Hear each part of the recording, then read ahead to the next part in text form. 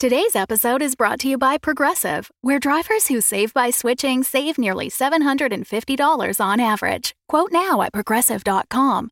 Progressive Casualty Insurance Company and Affiliates. National average 12-month savings of $744 by new customers surveyed who saved with Progressive between June 2022 and May 2023. Potential savings will vary. Hi, I'm Ryan LaPlante, and I'm one of the crazy founders of Dumb Dumbs and Dice, the production company that's made the video you're watching or the podcast you're listening to right now.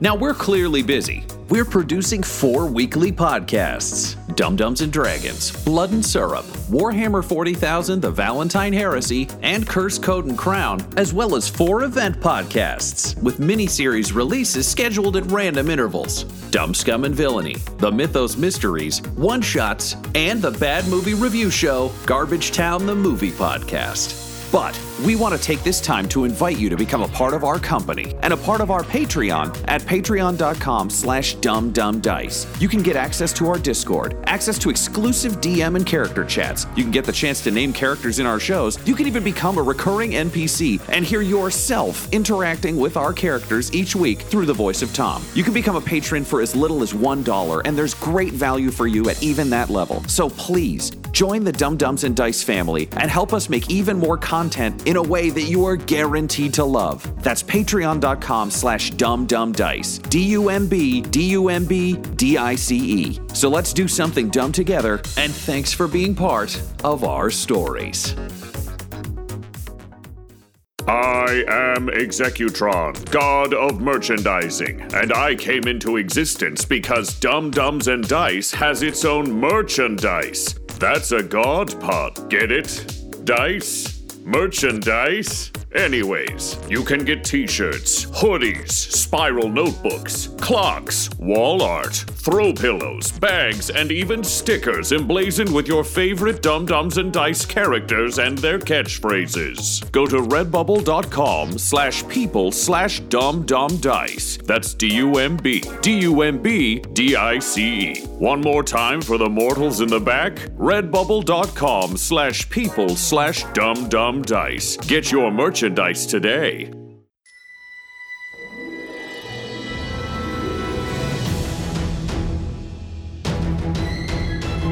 Welcome back to Curse, Code, and Crown, a live play Dungeons & Dragons 5th edition podcast featuring a fully original world and campaign. I am the wizard Kronox, observer of time. Curse, Code, and Crown features our regular voiceover artists and improvisers. Laura Elizabeth is the Orc Count Eta and Princess Gwendolyn. Tyler Hewitt is Maka Deathcap, and Ryan LaPlante is Duncan Kindano, alongside our Dungeon Master, the incredible Tom McGee. So get ready for an adventure including thrills, chills, and hope for a brighter tomorrow. It's time for Curse, Code, and Crown!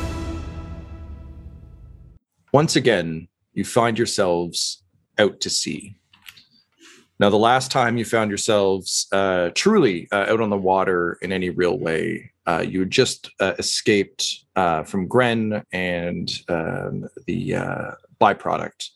It was the first time that a few of you, Gwendolyn and Duncan particularly, had stepped foot into a larger world of Gren outside of what you knew. And to some extent, Maka, that was true for you as well. By choice, you had cloistered yourself in your hut in the islands of Bleen and the swamps in order to best serve Jossie's will and to best serve the people of Bleen, and to serve as their gravekeeper, helping them to pass over and helping the cycle of death, growth, rebirth, decay to continue to run unabated. So though the surroundings are familiar and the orientation is somewhat familiar, the world has changed for all of you quite considerably. There's Ida as a base level, one more person on the boat with you. But for each of you, rather large sort of seismic shifts in your understanding of the world and in your own beliefs have occurred.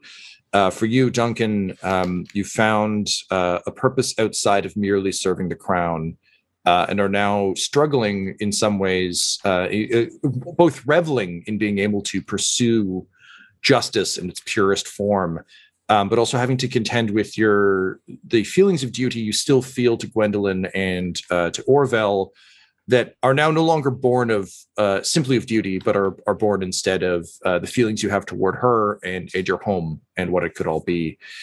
More importantly, you are seeing the toll that these events are starting to take on your compatriots. And though you yourself have kind of tempered your will against such things, you know that both Maka and Gwendolyn feel things very deeply. And even Ita, who you've only known for a short time, is in well over her head. And you yet again find yourself kind of the steward of a group.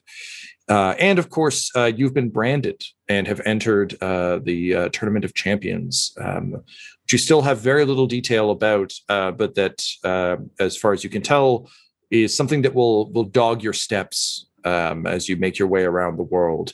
On the one hand, the duelist in you is finally free and finally able to truly flex your muscle, flex your ability, and embrace that part. On the other hand, your first duel nearly killed you.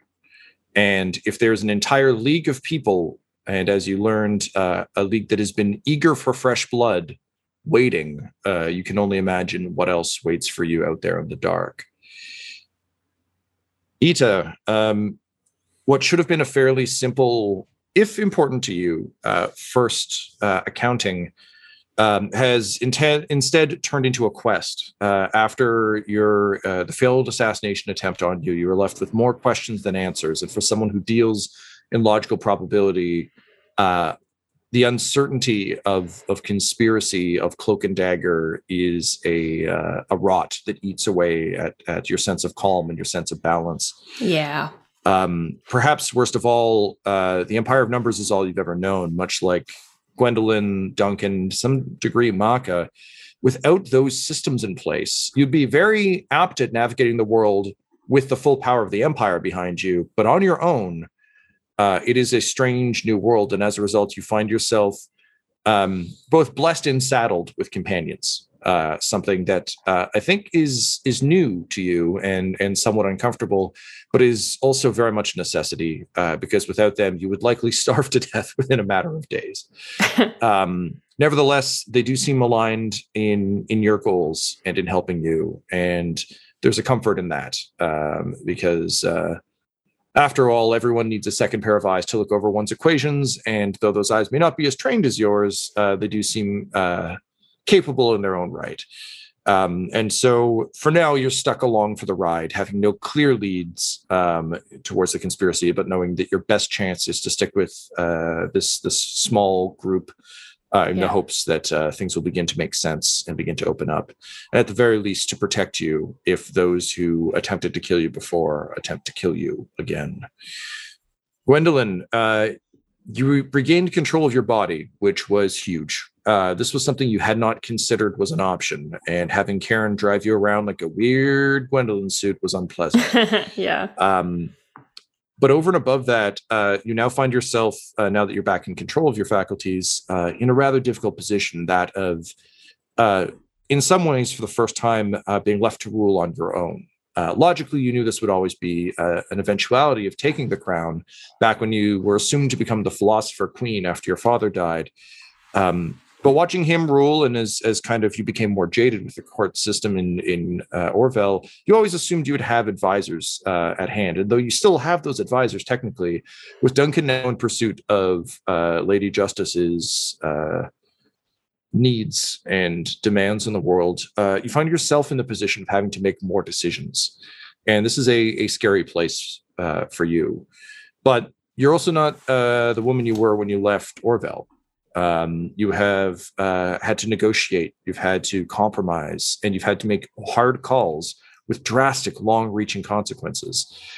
And I think now more than ever, the weight of the alliance of equals is weighing heavily on your shoulders, because you've chosen an incredibly difficult path, a righteous one, to be sure, one that will hopefully yield better results than what you've known.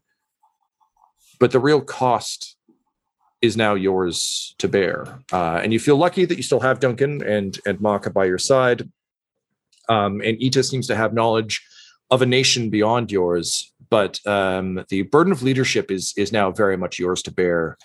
And you've begun to see what that looks like in a variety of situations. Also, of course, having realized that down here, humans are not top of the heap, and there is a lot of prejudice and work to be done.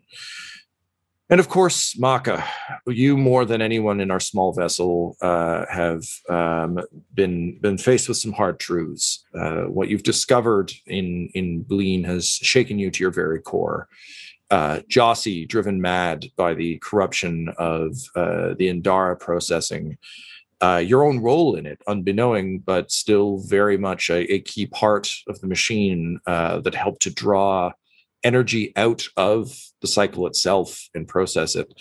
And of course, the knowledge that Jossi herself has become tainted and is hell-bent on the destruction of the world she once sought to help keep in perfect balance.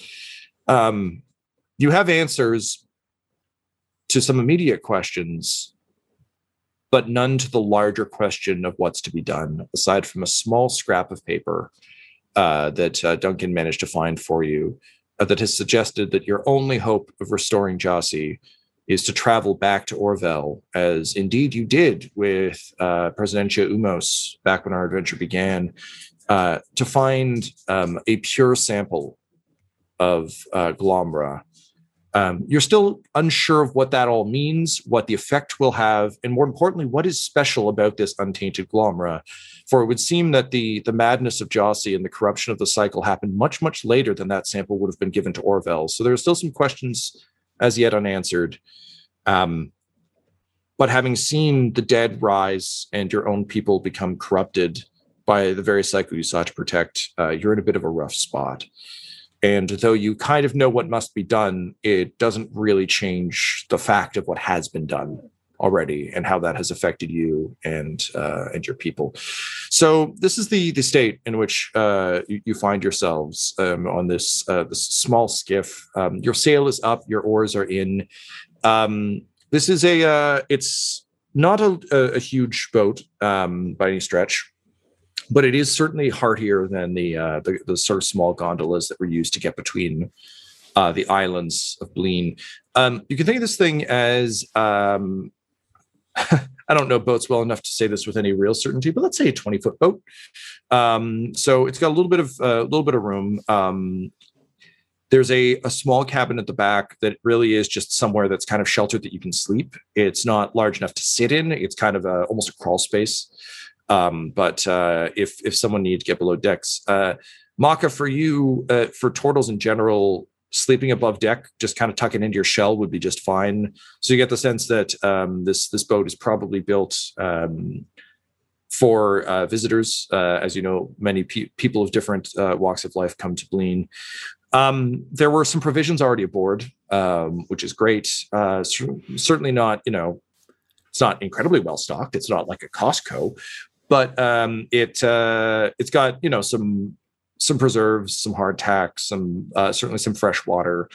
Sort of you'd imagine for a day trip, in case everyone on the trip got hungry, so you wouldn't have to stop at a convenience store or anything along the way. The sail itself is a large triangular single sail, marked in kind of a brilliant cerulean blue, with the sort of insignia of the consortium of Bleen. You can think of it as a friendly pharmaceutical company logo. So something that is very round and has like some very happy little offshoot lines, almost like a sun, but that is clearly a corporate attempt at feeling warm and friendly. To you, it's almost, I don't think, Maka, you would even recognize it anymore. It's just so ever present within Bleen that your brain just kind of scans over it, kind of like we do over, I don't know, like an Apple logo now, where it's just like, yeah, it's just noise.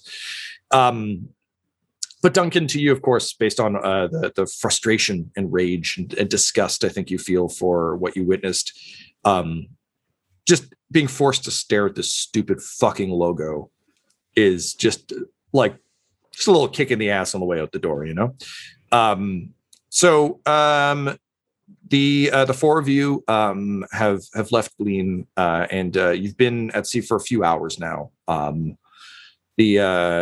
The islands are visible in the distance behind you, and as you'll recall from the end of our last session, there are storm clouds that have rolled in, and so now you kind of have a still high in the sky, but a light gray cloud cover, and it's spitting rain. So just a light rain as you continue to sail towards parts unknown. I imagine, given that you all had to haul ass out of town, that you likely have some things you'd like to discuss with each other and some things you might want to catch up on. So given all of that, you do have some time together. And we won't say this is like one long, protracted conversation that you all magically have, but I'd be curious about the types of things you think you would discuss during your downtime, if there's anything you would want to bring up, if there are any theories you would want to explore, and what else you think you'd be doing, given that you currently don't really have a destination other than forward. Which Maka, I think you could probably, and Ida to some extent, but I think Ida is kind of like me if I try to drive across Canada. I know how to get on a train that will take me across Canada or an airplane that will fly me across Canada. But in terms of driving, I'd be like, oh, wow, there's a lot of turns and stuff. Where's my, dotted line? I can't just Indiana Jones my way across the continent. Interestingly enough, Duncan has navigator's tools and is proficient with them. Well, that might be something you want to play with in this downtime period. Yeah, excellent. So all that to say, I think Maka would be able to identify that beyond Bleen, in almost any direction, you will eventually hit land, just because... it's not in the middle of the way the nowhere. world works. Exactly. That said, in some directions, that would be an awfully long trip, and you would definitely be in trouble. So, Duncan, I think your navigator's tools would probably be helpful for determining the closest vector to landfall, so that you don't just, starve to death in the water. But that's it for me. You guys talk now. Yeah.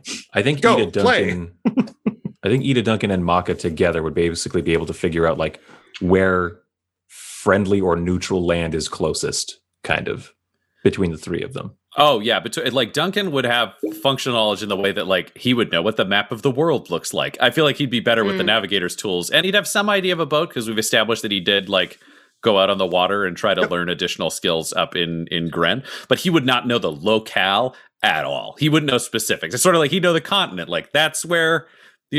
Australia is. That's Africa, but that's kind of his knowledge. Yeah. So he would definitely need the locals to be able to kind of narrow that down. And Ryan, just to tack on to that, I also think by the time you were looking at maps, but you spent a lot of time in libraries looking at old stuff. So you may have seen older things, but I think like modern Orwellian maps are likely that like weird, shitty Elizabethan England, like here's where the men with mouths in their stomachs are. Like one of those things were just all like they kind of have a general sense of land masses, but they're all kind of blobbed together in a weird, dumb way.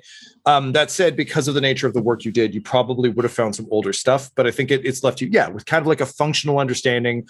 And all of you had decided prior to your journey into Sprongbreck that you did want to head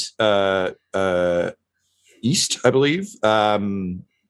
To make landfall. You had some questions about Apex and some of the areas over that way. So there was a sense of heading in that general direction. So I think that's probably where you would be aiming. Yeah, I think Duncan, if Duncan was going to have that chat, he'd be leaning on Apex as the next target. Because basically the only two things they haven't dealt with are Apex is a series of question marks involving like what the fuck happened with Dano the Mystic and a bunch of other things that I don't think he would even necessarily bring up because no one on the boat has any answers, and Duncan is not a guy to sit around guessing with a group of people, especially if it contains Ita. So I think he'd be focusing more on getting the boat where it's going than anything else. He'd be there to kind of provide an ear for anybody else, but I don't think a lot of his stuff is kind of like, we got to save Orville, given, I've got to do the Tournament of Champions, but not on this fucking boat. And no one can help me with that because they trap me in a magic circle. And then Apex question mark is kind of where he'd be at. So a lot of functional, let's not die on a boat action. That's fair. Yep. I like all that. Maka would, he was dealt a special kind of blow back there in Bleen that I think having never been at odds with Jossie before, he would turn to other kind of sources of like comfort and knowledge, like the cluster, like the I can't remember what name we gave them, but the tree folk. The root folk. Root folk, thank you. The root folk sort of consciousness that he also carries with him through his arm. And I think would be doing sort of a lot of introspection, a lot of kind of, I guess, like existential questions and stuff like that. Like before, it was just Maka in service of Jossie. People would speak of him as like a cleric or like a holy man, but he didn't seek to like spread the word or anything like that. Like it was just doing the work for him as far as he was concerned. There didn't need to be more or less believers in Jossie or anything like that.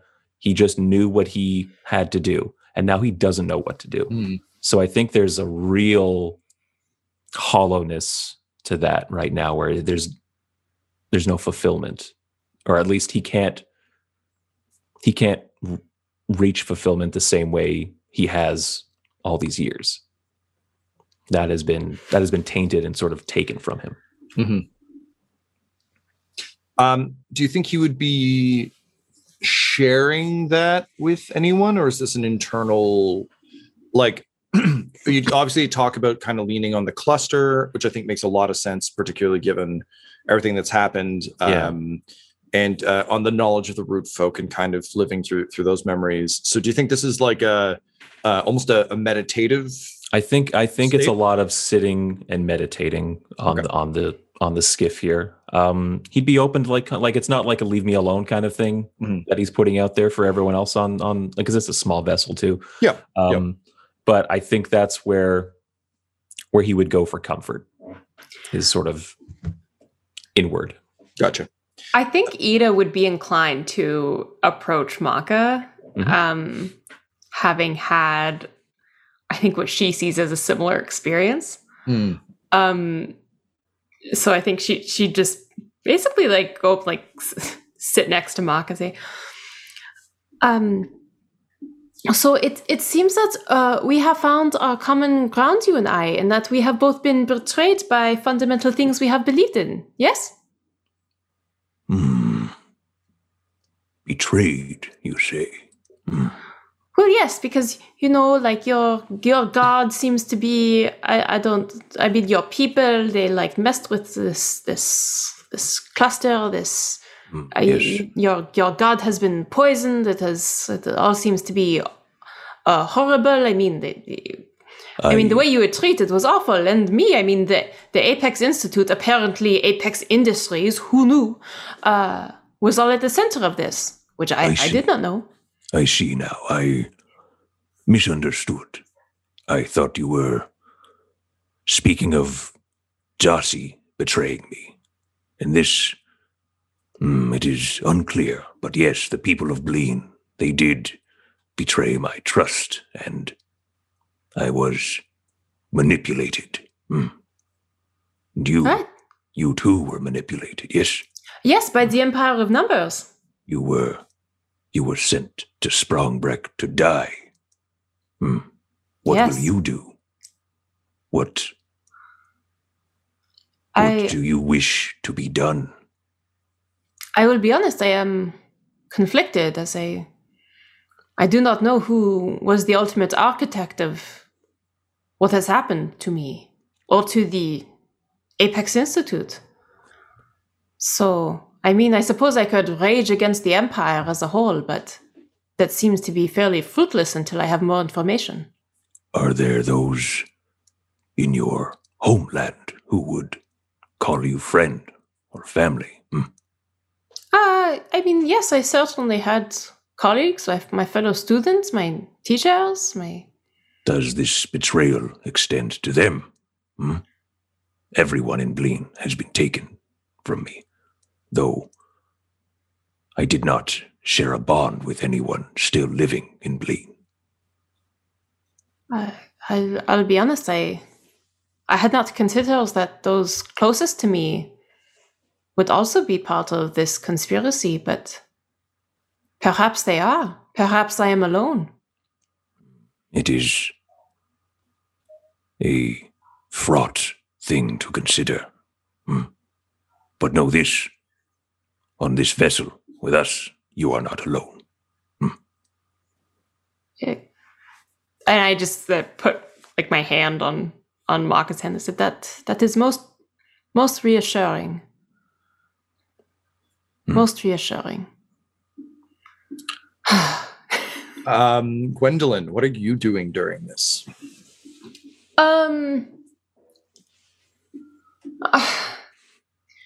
Gwendolyn's kind of like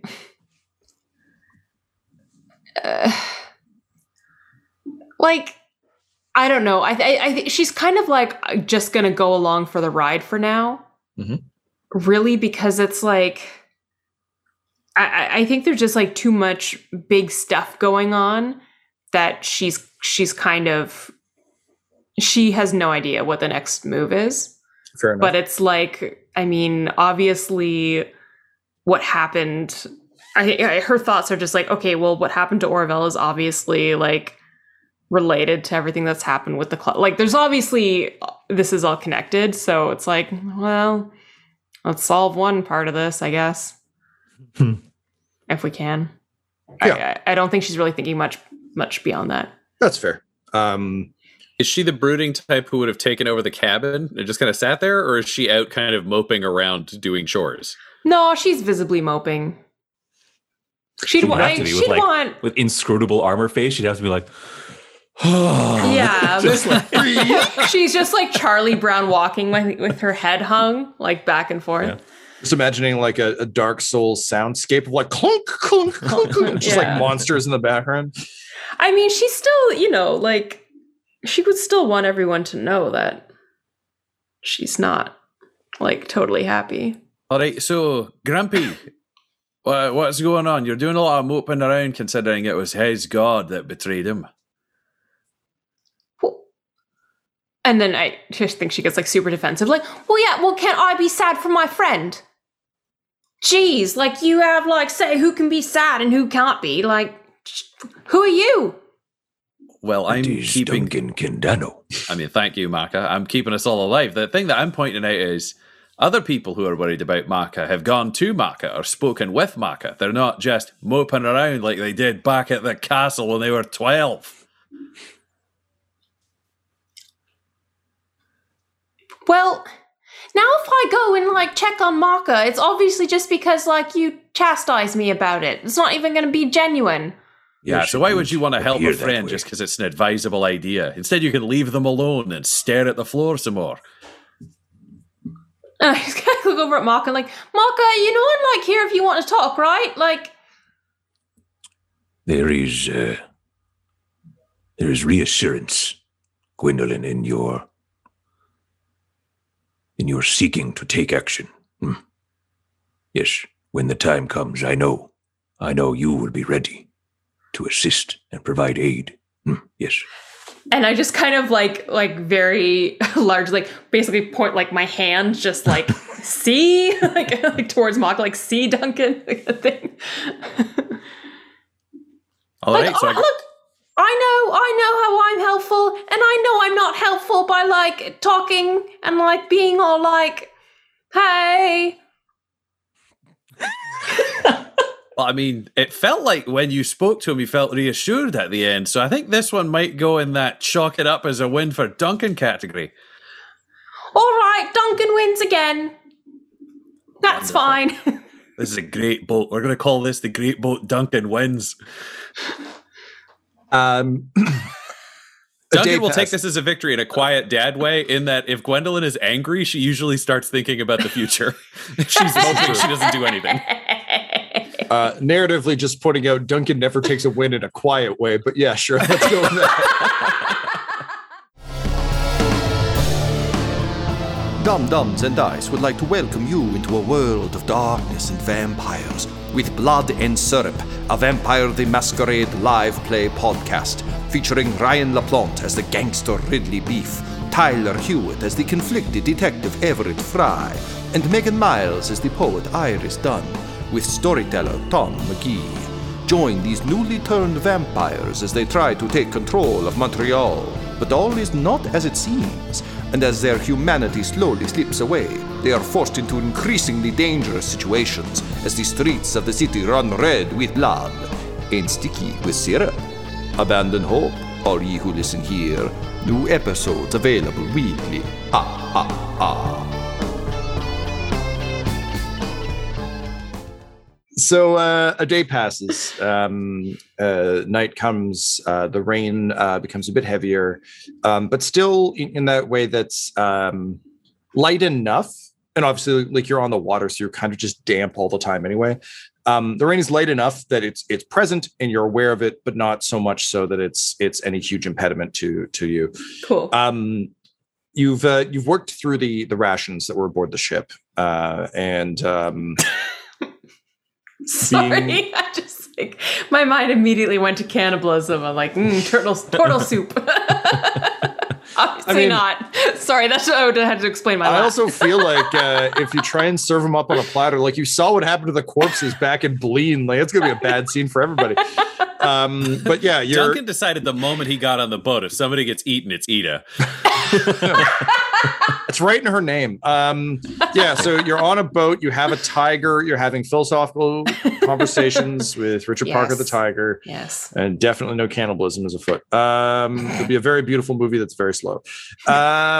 So you've run out of the rations. I'm going to say that you're hungrier than you probably would be normally, only because you guys were in kind of rough shape after your escapades in Bleed. You didn't exactly leave, well fed and well slept. You kind of like ran away from a burning city as monsters chased you. So although you've been able to sort of patch up your wounds and heal up, you know that no matter where you're going or how long it's going to take to get there, you will need to search for sustenance. So not unlike your first boat trip, it is fishing time on the good ship Duncan's Win.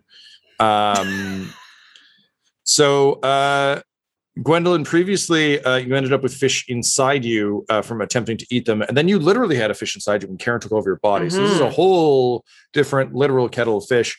But Duncan, Maka, and Ida, I'm curious how you would go about trying to feed yourselves. Maka, you might not, only because you're kind of in a meditative state and kind of sorting through the cluster. So I don't know that you would be thinking about food necessarily. What do you think? Maka, I think, would need to have the assurance that if he were to conjure up good toadstool, which I think is what we called Goodberry. Yeah. That it would not just poison his comrades and turn them into Jossie zombies. That's fair. So I think he would look to more conventional methods as well, like fishing and things like that. All right, fair enough. Yeah. I think Ida's like literally like leaning over the side of the boat and performing like a droid analysis on the fish. Just got her great club, just like ready to strike. It's great. Yeah, you're just fishing with hand grenades, that old chestnut. Duncan, I think, would coordinate with Maka if they were going to if Maka expressed his concerns, because they've traveled enough that they kind of know some of each other's tricks. Totally. I think using the toadstools as bait, he'd put together like an improvised kind of like fishing line, and then they could see essentially if they make evil Jossie fish or not. Like if a fish bites and we bring them up, are they a weird zombie or are they kind of normal? And that would probably be Duncan's move. So he would make fishing poles for, I think, himself and Maka and Gwendolyn if she wants to come play this weird fishing game. Yeah, like zombie fish definitely sounds like one of those sci-fi movies that Netflix really thinks I want to watch all the time. So I like this. I like this plan. I like the test fish. It's a safe bet. Okay, so Duncan, I assume as the most dexterous of the party, you would likely be doing the casting. Do you guys think you'd be trying to fish with nets or with hook and line? I think we can safely say that Bleen being an entirely ocean locked place, you don't find great fishing equipment, but you do find equipment. Like this is definitely it's like the roadside kit for Bleen. This isn't the first time anyone has found themselves needing food. Yeah, I think Duncan would be doing pole and line because he wants to run bait for an individual fish. He would suggest the others use nets as a kind of spray and pray approach instead of trying to be subtle. Okay. So, cool. Duncan, can you go ahead and roll me? I think I would say this is probably sleight of hand. Okay. You've got 10 toadstools worth of bait. You got 10 pieces. All righty. Let's see what happens then. Sleight of hand, which he's good at. That is a 17. 17. Okay. Yeah. So you have a degree of success. Maka and Ito, you're waiting to club fish. Maka, would you be tossing a net? Or would you be waiting to see what Duncan comes back with? I think he would have a great deal of interest in Duncan's experiment. Fair enough. Yeah. All right. Ida, can you roll me a you said you're using a droid analysis? Yeah, for sure. Go ahead and roll me an attack with that, please. Okie dokie. All right, my attack bonus is 3. Perfect. 12. Okay. You could swear you're seeing fish, and every time you do, you yell. Because a droid analysis is when you just like yell equations at things to like. A droid analysis is actually analyzing like the movement pattern of my enemy. Amazing. So you're just in full Sherlock, like imagining all the like possible fish patterns. Yeah. There's really like complex like geometry like going just on. Keep saying discombobulate over and over again. Yeah, just like discombobulate, club in the water, discombobulate. Those of you who haven't seen that YouTube video, look it up. You owe it to yourself. This is Tyler's gift to you. Discombobulate. Okay, so but throughout this, unlike Robert Downey Jr., who uses discombobulate to great effect, you find yourself just slapping the water with your club over and over and over again, and each time is with the utmost certainty of like, you know, when you think there's one more step, and your entire body just like moves with the certainty of I will land on a step, and instead you land on like a flat surface, which honestly isn't bad. It doesn't really hurt you in any way, but it just feels like, I don't know. I find my entire body feels like it drops. Yeah. So you have that feeling every time because like you should be discombobulating fish, but instead you were discombobulating nothing. After several slaps of the water, you start to realize that like between the gray in the sky and the rain and the fact that it's choppy water, like you're basically running a droid analysis on waves. But, you know, it was worth a shot. And I think also there was something in this for like, just trying to prove to yourself that, no, I can survive out here too. You know, hang on. The waves take 12 damage. Ooh. All right. Roll for initiative. Poseidon, the god of the sea, rises. So that was a great roll. Anyways. Yeah. Behold the great wave of Kanagawa, your new enemy. Behold the fan art. Great. So Ryan, you're the only one who catches anything. You pull some fish in. How many fish would you want for a sample size of the fungi, or would you check the first one before you cast again? I feel like he would want to get to the point of catching 3, because 3 means we still have 7 samples that are good for us to eat, but 3 is like, okay, was there an outlier, or like if one's evil, okay, maybe there was just an evil fish. I feel like he wouldn't be 100%, but he'd want to know the odds, you know? Every school of fish is going to have, you know, a couple bad apples. Yeah, I think also he'd want to give Maka a chance to read realistically, which would be like, oh, if the first one seems okay, is the second one okay? Is the third one okay? Like, can we establish a pattern where everything is fine? And does Maka, he'd probably want to give him more than one shot at determining if there was a problem, because that makes sense. You don't want to poison yourselves because you're lazy. Yeah. And I mean, who knows? The evil fish could look like all the other fish until he like dances down some steps in Brooklyn and then paints his face. Like, and if we can find a healthy evil fish, then that one deserves to be eaten. So that also would please him a great deal. Lady Justice, I brought you this fish. If you'd like me to eat it, give me no sign. Okay, so I think with that roll, you rolled well, and also you're not like under any threat, and you're also not starving at this point. Like you're still well fed. So I think it's easy enough to catch the 3 fish. You have bait, and so you pull the 3 fish up. Maka, how would you want to go about determining what is occurring with these fish? Would you try and do it while they're alive? Would you either wait for them to asphyxiate? Would you club them? I know someone who could discombobulate them for you. I would She's start busy, though. That's I true. would start with alive, and I would use my ritual speak with animals to talk to the fish. Oh, wow. All right. Fair enough. Yeah. So ritual means that I don't use a spell slot for it. It just takes me a little bit longer. So I think we got to hold it in like a net for 10 minutes while I think we could say you start some doing that while I meditating. fish. Yeah, You know, yeah, we'll make that's it work. true. Yeah, yeah. Sure. Yeah. You just like have a bucket. Yeah. Dump the fish in the bucket. Yeah. Okay, cool. What does that ritual look like? I think it is silent meditation. I think it is visualizing the animal or animals you wish to speak with, and kind of focusing on that point until you feel almost like you feel the language changing in your mouth, if that makes any sense. Yep. Yeah, totally.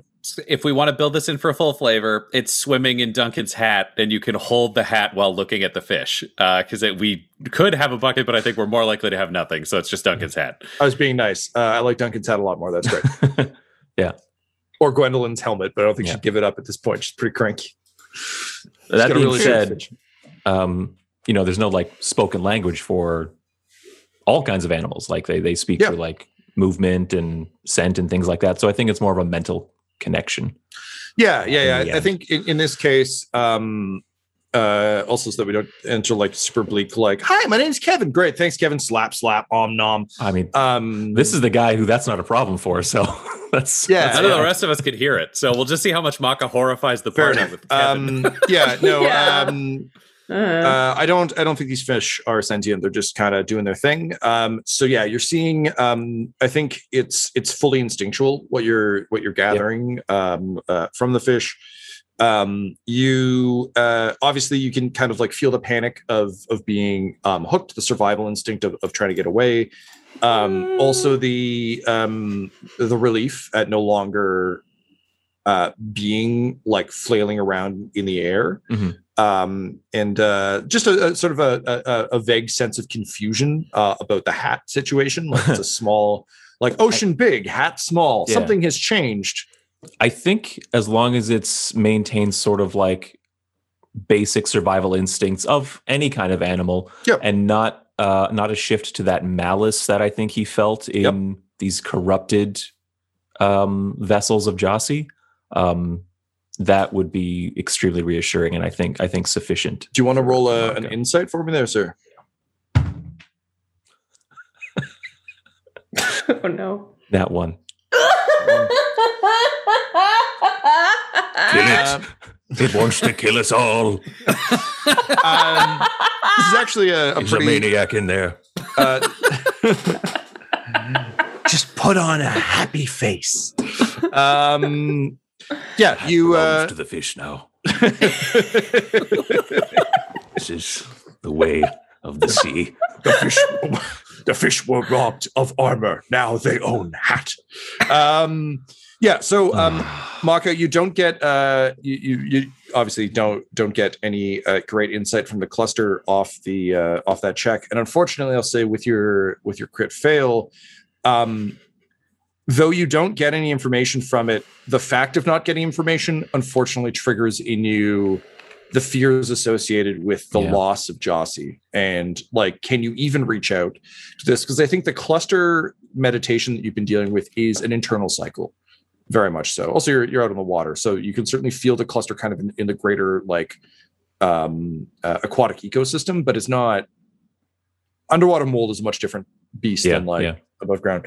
So I think there's even there's that comfort that you already have, obviously, about having identified that you can still feel the cluster and still use your abilities. So you've got some certainty, but I think for someone who's already doubting and worried, like, no, there's no hint of malice, but also there's no hint of anything.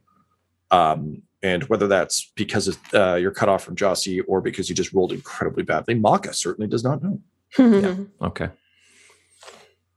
Maka, I think, will just shake his head at Duncan and say,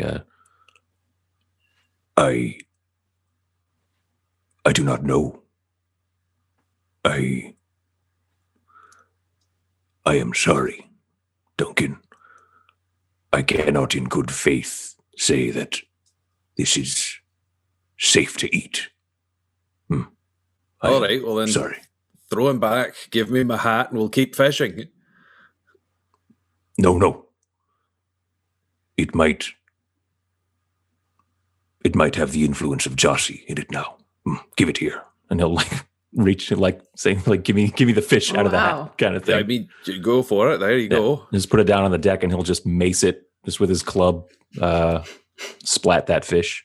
All right. Well, I mean, awkward moment, but there's 2 more in the hat. So Ida, you turn to see Maka successfully discombobulate a fish.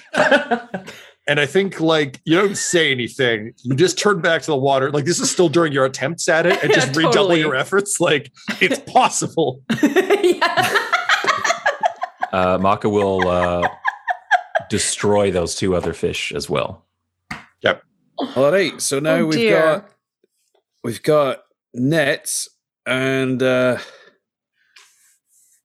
I don't have anything that they can eat because we've already eaten all the food. So. Take to the nets.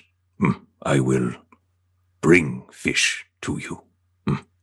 All right, yeah, let's do this. Maka all right, jumps Gwendolyn, into the get a net. We're going to need more of us. I feel like this is going to be impressive in a weird way. Gwendolyn does, yeah. Yeah, I was going to say, Gwendolyn, as much as you're enjoying sulking, now that you've been called out about it, you feel like you have to, and I've 100% done this, usually with like a teacher I think I've disappointed, but you just like 100% feel the need to like score a small helpful win just to prove to be like overtly helpful in a way that I make sure it gets noticed. Yeah, in like a fucking obviously, I'm always part of the team, like whatever. However, there that small petty little part of yourself that unfortunately was just won't die. Encouraged by a lifetime of shitty like upbringing and environment, is however a little bit excited that you get some fish revenge. There's just something. 100%. There's a little bit of a fuck you, Karen. Like this, fuck you, probably fucking knew Karen. Like it's like really stupid stuff. Yeah, it doesn't make sense. Fuck you, knew Karen is very good. All right. So Maka, you jump into the water. What do? I cast Conjure Animals. How many panthers drown? Float to the surface like dead fish. Yeah. The bounty of the sea. And now we eat. Feast on panther. I will call this spell Good Panther. I'm going to summon 4 reef sharks. Oh. And I'm going to wild shape into a saltwater crocodile. And the 5 of us should, I hope, be sufficient to corral these fish around the ship so that the nets can just fucking pull up bushels of them. They're doing a full, climax of Finding Nemo. Just scare those fish into a net. Yeah. Okay. Well, my dude, I don't know what to make your roll on this. It will come as no surprise that Gygax didn't plan for Reef Shark and Friends adventures. I think maybe intimidation. Yeah, I was gonna say intimidation or animal handling, but yeah, intimidation makes sense. Intimidation. All right, let me roll intimidation for these reef sharks. Do you want 4 rolls or do you want 1 roll representing their effort? Let's do that. But first, Maka, if you can roll me an animal handling, please. Okay. We'll say that determines how well the reef sharks are able to accomplish your. Animal handling is good because it's wisdom. 13. Cool. Okay. Rolled an 8, and that's pretty good. Yeah, damn it. That's not bad at all. So let's roll with advantage then on our intimidation, please. Okay. Intimidation. Reef sharks have -3 charisma. With those big smiles, are you kidding me? Okay, Tyler, swap out the charisma for strength mod, please. Oh, intimidation using strength? I feel like they're not being like, hey, hey, fishy. I'm going to get you. I'm going to get you. We're not so different, you and I, they say, approaching the fish. To be clear, Dum Dums and Dice does not endorse the eating of vulnerable or endangered species. No, that's why we're not eating the reef sharks. Oh, yeah. We're just eating they're chasing fish around. We're giving them There's so jobs. many fish. I just wanted to be clear. We're not hunting for endangered species. We're like, I want to eat a panda. It's just being yelled from the ship. I don't know about you, but I've always wondered. You guys are not going to enjoy the panda hunt I have lined up for tomorrow session. It's called Panda Buffet, and it's just panda. Maka drowning pandas for you. Again. Oh, God! That's all. You were truly smart. You would use one of your bamboo shoots to breathe. He can kill pandas so efficiently, we'll have to call the business Panda Express. We'll make a lot of World of Warcraft players very happy. Anyway, Tyler, go ahead. But so with advantage, yes? Yes, Okay. because you've helped handle them. So that's a natural 20 as a result then. Woo. Plus, That if is it matters, nice. 2 for their strength. Much better than looking at fish in a hat. Okay, yeah. So describe the scene for me, please. I think it's I think Maka as a crocodile basically does a wide perimeter around the ship, and these 4 kind of strategically placed reef sharks, sort of almost, I guess, in each, what are they called, cardinal directions? Is that the term? North, south, east, west? Mm-hmm. Yeah, Sounds cool to me. Basically, like that's their quadrant, and everything that I push in from the outside, they manage further in until they're very tightly managed around the ship. Cool. So Duncan, I'm not going to make you roll for that because it's a nat 20. So I think, sure enough, there's kind of that moment of like, I hope the turtle knows what he's, and then it's just like fish slam into the net. Ita, you suddenly scramble for your club because you'd given up at this point on your droid analysis, but now there's just fish everywhere. So you begin to discombobulate the shit out of some fish off the side of the boat. Yeah. We can't eat them because they're sinking. But no, you should just smack them and they just sink down. Oh, but no, like, she's very ready to like clutch them. Great. Okay, in that case, I need a dex save from you, please, because I do not think Ida is that dexterous, but let's find out. Let's see how ready she is. 13. All right. not bad. You lose 4, but you get 1, and you decide not to tell them about the other 4. Like any good, boastful fisher person, you're just going to claim first try. I'm going to tell them about the ones that got away. Hey. Meanwhile, Ridiculous. Duncan, you're able to pull up a good haul of fish. Question for you, though, sir. You have the rest of the mushrooms that Maka was worried about using. You, of course, have mentioned kind of wanting to see how he was thinking about all this sort of stuff before using them. Would you keep those, do you think, or would you dispose of them? I think he would dispose of all but 1. I think he would hang on to 1 because if there is a way for this to be like a tie into Jossie, then it might be useful if it is corrupted. Cool. I think he would ask him though, because the last thing he'd want to do is accidentally put like something that could be tracked, like in where it's like the evil god who's taken over the world. I'm gonna wear the beeper. It's like no, you don't fucking do that. So. What if I want to order a pizza? Yeah, I think when Maka came back, he'd be like, I think there might be some value in having this around if it's corrupted, and that we might be able to put it in something or use it for something as a way to contact Mad Jossie. But I don't want it to be traceable or something that could lead Jossie to us. What do you think, Maka? You're the closest thing we have to an expert on this new version of your god.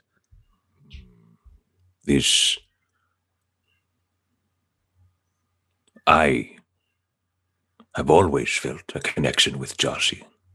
I have always taken Jossie with me. This tracking that you speak of. Jossie could find me, you, any one of us at any time. She is the god of death.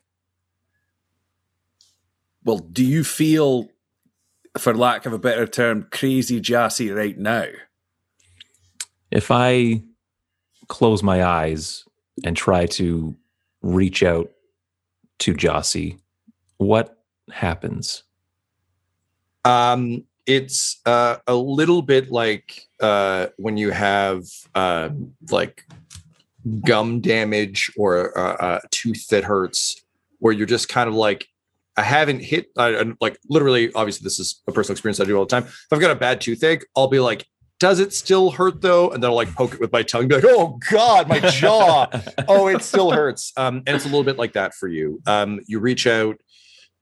Interestingly, again, you've got a sense of where you are is fine. But when you specifically go to that, in the kind of in the distance almost, you can feel the madness and the rage.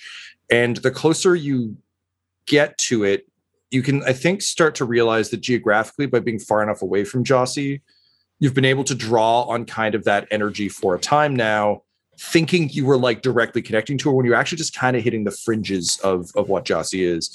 So because you're now, I think, reaching past that and specifically being like, I need to know what she is thinking right now, that's when you start to get the actual hit. That said, there is a comfort to the fact that there is still that kind of aura around her, and there is still the cluster operating. It would seem that, I mean, obviously life still exists on Gren, so the Glombra isn't totally fucked yet, but it's on its way. Okay. I think of it like it's almost like a dark storm cloud on the distant horizon. Present, scary, but not like... Right. I think because he reached into that cloud, he snaps his eyes open and reels a little bit and says, there is that same madness and pain, but it is distant.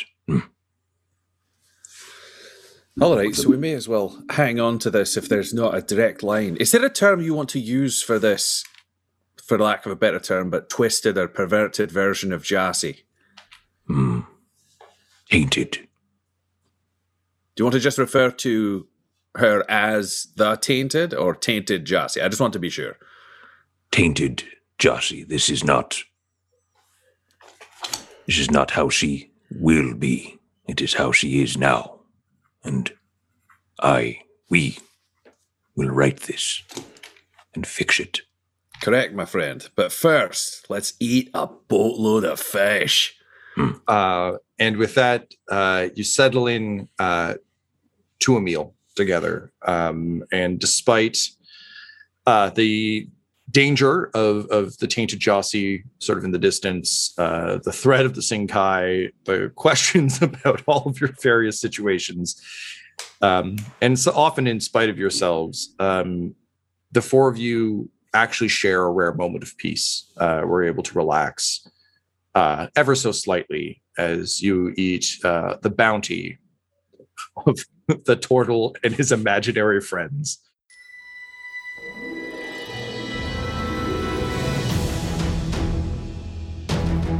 This episode of Curse Code and Crowd Sound was mixed and edited by Laura Hamstra, and the campaign was created by Tom McGee. Our original theme music was composed by Landon Noblock, and Curse Code and Crown's logo was created by the brilliant Decapitated Markers. If you want to follow our players or our DM on Twitter, you can reach out to Laura at EL Hamstring, Ryan at the Ryan LeBlanc, Tyler at Tyler_Hewitt, Tom McGee at McGeeTD, or you can message our whole company at Dum Dice. So please join us again for more Curse, Code, and Crown!